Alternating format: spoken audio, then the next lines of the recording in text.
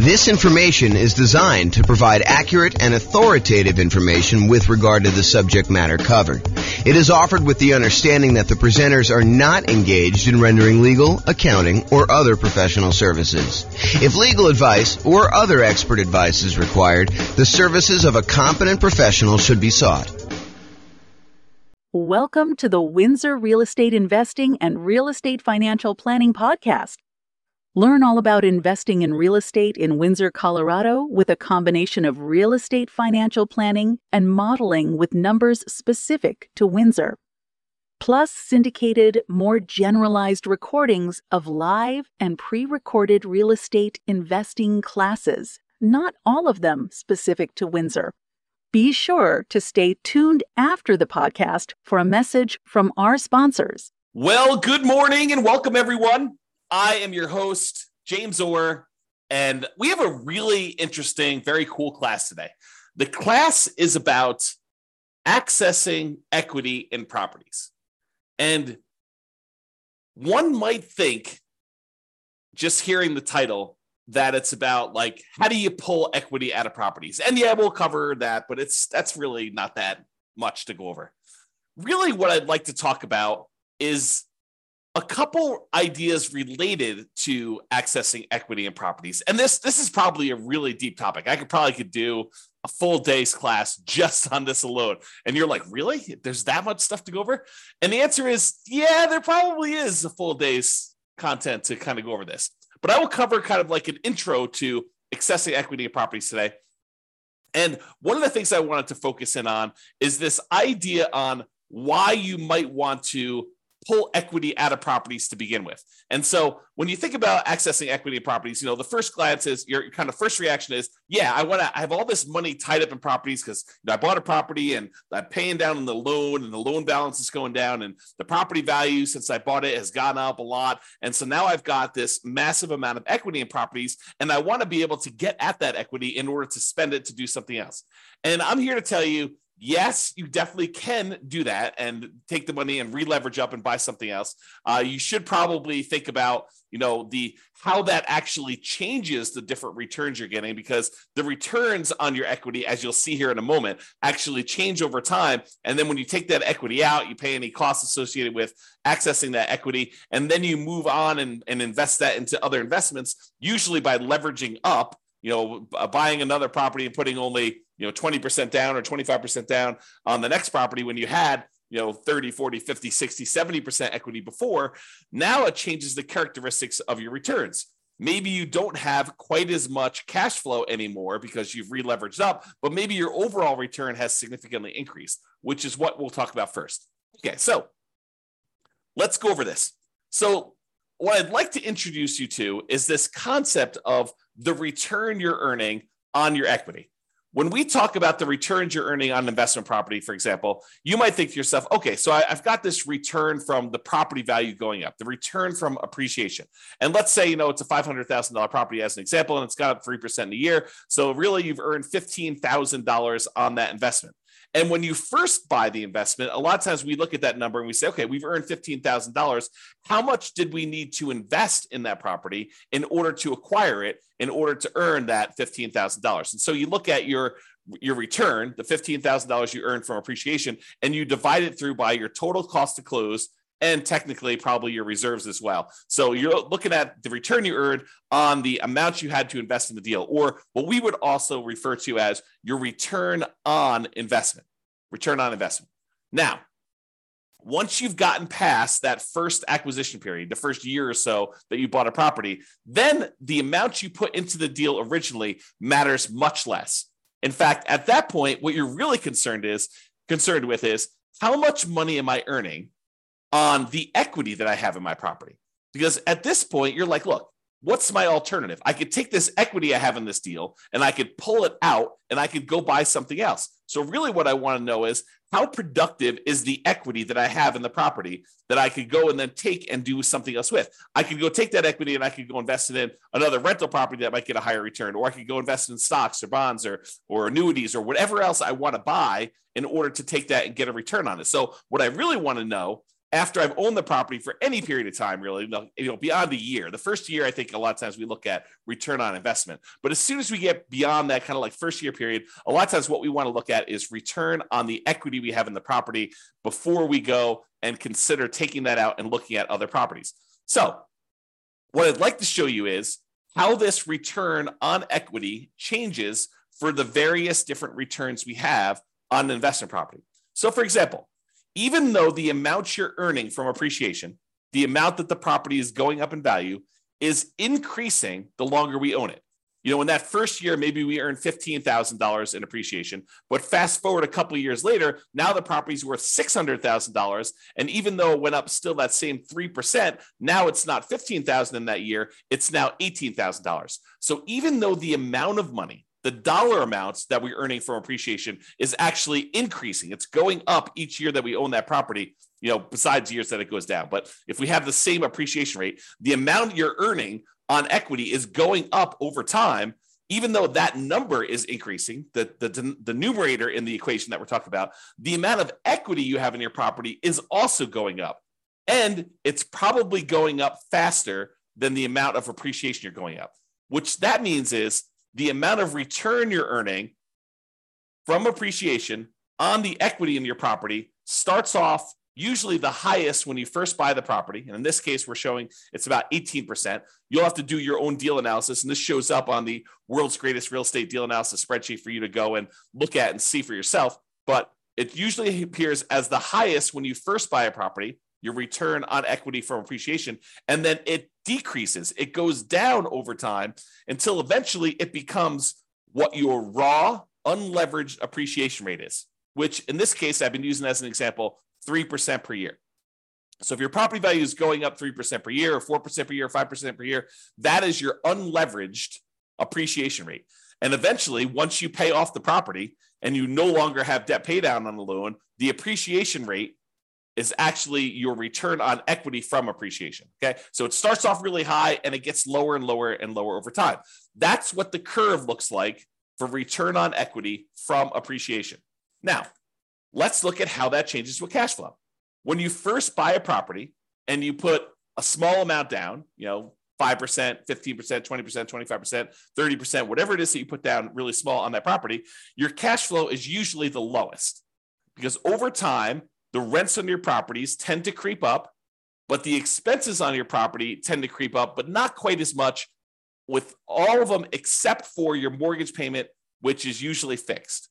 Okay. So what tends to happen is your cash flow tends to improve over time. Now, what's going on here when these little kind of like lines that get all jagged and stuff like that, that's the fact that your rent is not going up every month, that we have 12-month leases and then the rents go up and they kind of increase your cash flow. So the reason why there's jagged edges here is because we've got a fixed rent for the lease and then it kind of catches up here. So you can see the curve though, and your cash flow kind of improves until you get to the point here where you pay off your mortgage and then cash flow really increases and it approaches what basically is cap rate at that point. The cash on cash return on a full paid off property is going to be cap rate. So this is showing you your return on equity. Even though your equity is increasing, cash flow is increasing a little bit more until it finally sort of levels out and then eventually pay off the mortgage and you get to this point. Okay, so that's what return on equity from cash flow looks like. Now, let's look at it from debt pay down. You pay down a little bit of your loan with each monthly payment that you make.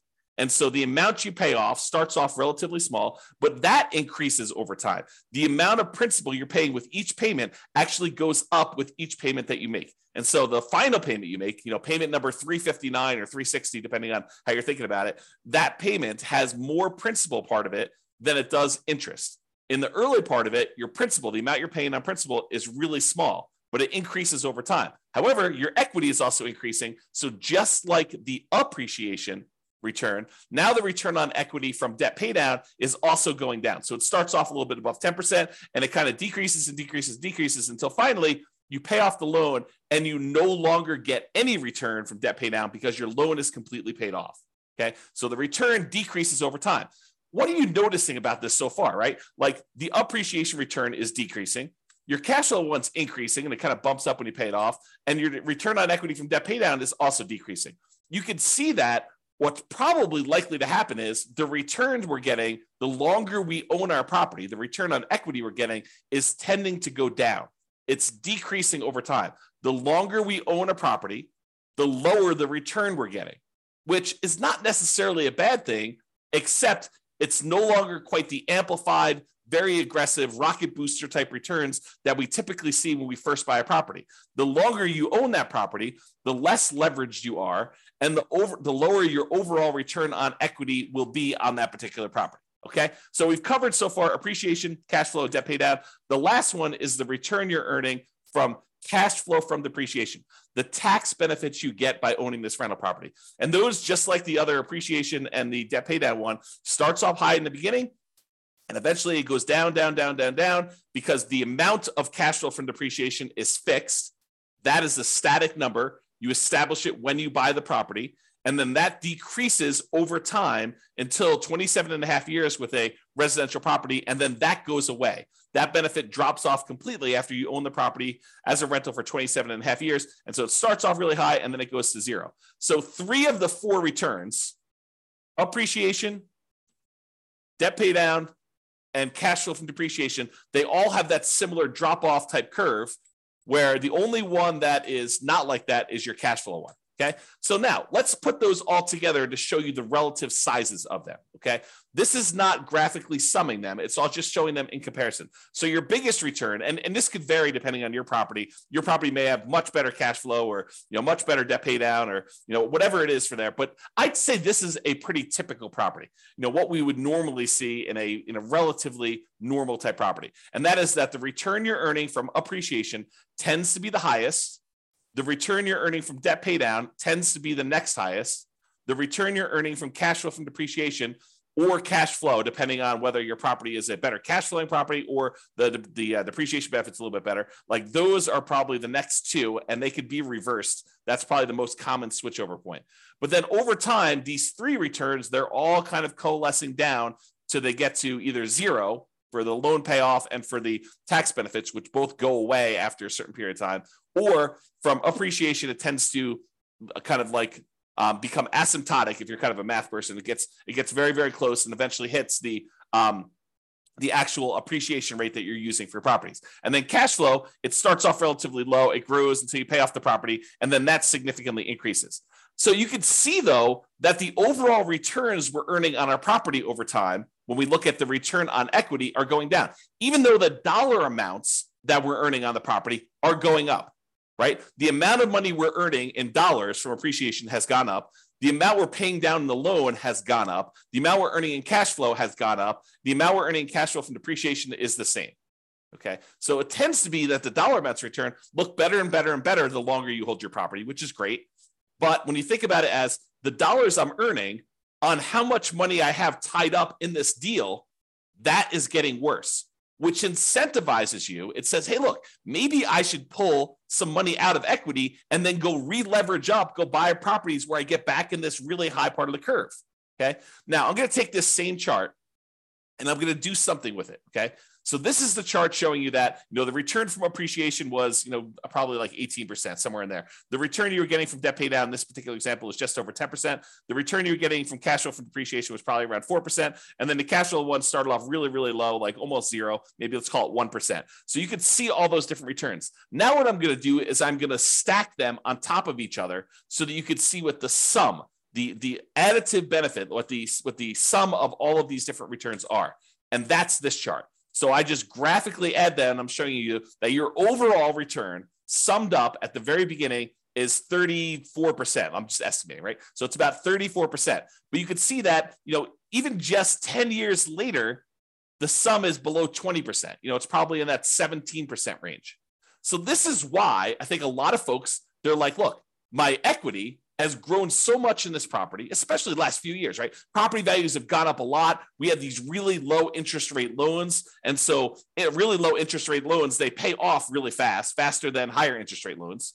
And then the amount you're earning from your appreciation of the property value is going up. So your equity grew really, really fast. And so this dropped off really, really fast because we had this massive equity growth. And even though rents have gone up a little bit and now properties aren't quite appreciating what they were, you're still paying off that loan pretty aggressively and your depreciation is still static. So you can see that your overall return has dropped off. So you're like, look, if I go do a calculation today and I look at what my return is on equity, it's probably relatively low.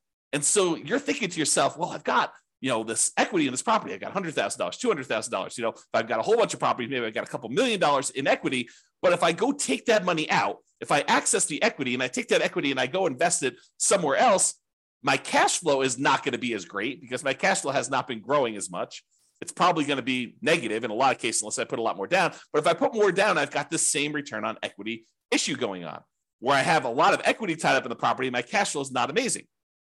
So this is the challenge that you could think about this as just like a mental framework of, if you're kind of familiar with this idea of the 4% rule, right? I could pull out 4% of my money that I'm holding in the investment. Like if I've got money in stocks and bonds and stuff like that, I could safely, I'm using safe in kind of scare quotes here, but the idea using the 4% rule or the 4% safe withdrawal rate or the Trinity study, if you're familiar with that, is that if you have $1 million invested in stocks and bonds, using different percentages depending on how you're doing your calculations, but you could probably in quotes, safely withdraw $400,000. I'm sorry. $40,000 a year, 4% of $1 million, $40,000 a year safely and have a very low probability of running out of money. So if you think about this, though, if we were doing a 4% safe withdrawal rate later on these rental properties, we don't usually think of this 4% safe withdrawal rate with properties, but I'm going to kind of like mix the two together today. If you were doing that, you're earning, probably about 8% overall return. Maybe your cash on cash return, your cap rate is going to be 5%, and then your appreciation rate is going to be about 3%. So you're earning a similar amount to what you might earn in the stock market, except now you're pulling out, 4% of this instead of the 8% that you're doing. So in that case, you're probably spending most of your cash flow is a way to look at that. However, if you constantly rebought properties and you were earning, let's call it even 30% per year, and you were only spending 4% of your equity, but every 5 years or 10 years, when your property, your return on equity dropped below 15%, you re-leveraged up, even though the cash flow wasn't there, and you pulled out some of the money to spend. That's a different way of looking at this, where you could almost, I don't want to mix these too closely, but you could almost think of as a bastardized version of a 4% rule if you were to maximize your return on equity and you kept re-leveraging up, okay? And that's sort of the idea. If you ever watched my class where I did cash flow versus appreciation, where I looked at someone who lived in a market that got really, really good cash flow, and I compared them to someone who lived in a market that got really, really good appreciation, and I showed you that in both those cases, you can actually achieve financial independence. They're just different how you have to approach them. And one, you have to tap into equity in order to live and survive. And the other one, you have to tap into cash flow in order to live and survive. Or you choose to tap into cash flow because it's easier, right? So just looking at this, you could see. So a lot of the reasons why people want to tap into their equity is to solve this issue of your return on equity dropping off until it gets very, very low, until it becomes basically cap rate plus your unleveraged depreciation rate, which is what happens here once you've gotten past your depreciation period, 27 and a half years, and you paid off the loan 360 months in. You get rid of these two other returns, and the only ones that are left over is the cash flow and the appreciation one. Okay? So this is the problem that we've kind of like I've been talking about, and why I think a lot of folks are interested in tapping into their equity. I think at first blush, a lot of investors are like, I want to tap my equity because I want money. Right? They think to themselves, I'm looking to buy another property. I want to know where I can go pull money out and then go use that for a down payment. Or I want to sell this off, take the money and invest in stocks or bonds or annuities or something else where you can go and invest in something and get a good return on it. And they may or may not be thinking about this concept of return on equity. But if they pause for a moment and they looked at it, they would say, I think one of the reasons why I want to go and pull this money out and do this is because the returns I'm earning, even though their dollar amounts are higher, the return on equity has actually declined. It has dropped off because of this phenomenon where as your equity goes, the returns you're earning on that equity are actually lower. All right. So we talked about this. Many real estate investors may want to maximize their return on equity to keep their returns high. And really, what we want to do is maximize the returns on what we call true net equity. Because so far to this point, I've just been talking about equity as the difference between the price of the property and what you owe. And that's not exactly true. Because if you wanted to take that money and you wanted to go invest it somewhere else, what you really want to know is how much money am I going to walk away with after closing when I pay my closing costs, when I pay any real estate commissions, when I pay any capital gains taxes on any of the gains I've had on the property, when I've paid back my depreciation recapture tax. Like all of those things need to be paid off before we actually go and walk away with equity. And if you look at the world's greatest real estate deal analysis spreadsheet, there is a section on there, I think it's in the lower right, where it talks about how much equity you have and then what your cost in order to access that equity is. Because there are costs. There is the closing costs, there is the capital gains tax, there is the depreciation recapture tax, because you have to pay tax on the amount of depreciation you took when you sell the property, and then there's your real estate commissions. And so we got to actually take into account those in order to get at our equity. So if you think, hey, look, my property is worth this and my loan is worth this, that's how much equity you have. That is your like raw equity. What you really want to know is how much equity you have when you pay off all those fees, and it may be significantly less than the amount of equity you thought. Okay? So really, what you want to do is you want to maximize that return on true net equity, because what you're thinking about is what's the return I'm earning on what I would walk away with if I sold that property? Because that's the amount of money you're going to take and you're going to invest in something else that you're going to want to know what return can I earn on that amount. It's not the return you're earning on your raw equity. It's the amount of money you would then get on a return from the money you could walk away with. Because you may have $200,000 in equity, raw equity, but you may only walk away with $100,000 when everything's said and done. And so if you thought you were earning 10% return on your true equity, and now you're really taking only half of that back, you got to earn a lot more on your money that you're investing in something else in order to get that same dollar amount of return. Okay, which is why we think in terms of true net equity. So true net equity is the equity after you pay all the expenses to access it, including closing costs. If you're doing a 1031 exchange, any 1031 exchange fees, any real estate commissions, if you've got those, any depreciation recapture, and any capital gains. And then we show your equity, your cost to access this equity, and the return on equity on the world's greatest real estate deal analysis spreadsheet. I think it's one of the more unique things that we include on our spreadsheet because it is so important. I think there's a lot of folks that think, you know, really what I want to know is when I'm getting into the deal, my cash on cash return on investment, or some people like to use cap rate. So I think a lot of folks are looking at that. Next thing I think a lot of folks look at is what is my dollar amount of cash flow? But I think few people are strategically thinking ahead to, well, what does this deal look like in terms of my return on equity over time? And how am I going to use this when I'm trying to achieve financial independence? It's not just about acquiring the property and making sure that you optimize for the acquisition. It's really, what am I doing with this property? Is this a property I'm going to be holding in my portfolio long-term at the very end when I'm living off of my investments? Or is this sort of like a temporary rocket booster type of return where I'm trying to get like this part of the curve, you know, the early on part of this return on equity curve. And I know that I'm going to be selling this thing once it drops below whatever number you decide, 20%, 15%, 12%, whatever your threshold is for, hey, my property is not performing what it used to perform in terms of return on equity. Now it's probably time for me to trade up and re-leverage and buy something else so that I can take the equity I have in this and maybe buy 2 properties, or take the equity in this and take the equity in 2 properties and buy 3 properties with it. Like, it's that sort of thinking that we're doing. So you need to decide which assets you're optimizing for and what you're doing with those assets when you're going to be financially independent. It's one of the reasons when you use the ultimate financial independence, retire early budget, we have like spots on there for you to say, well, what's my budget now? What's my budget if I have like at my minimum amount that I need to be financially independent? And then what's my ideal? And you can look at how much you need in cash flow or resources invested elsewhere in order to achieve those goals. Then you can think to myself, okay, well, how do I get there? Like, which properties in my portfolio do I have already that I'm going to have at that point? Are they going to be free and clear? Are they going to have sell mortgages on? Am I going to re-leverage them up? What properties do I still need to buy? And which ones am I definitely selling to pay off other properties or to invest in something else like stocks or bonds or annuities or whatever? Okay. And that's the thinking I think you need to do.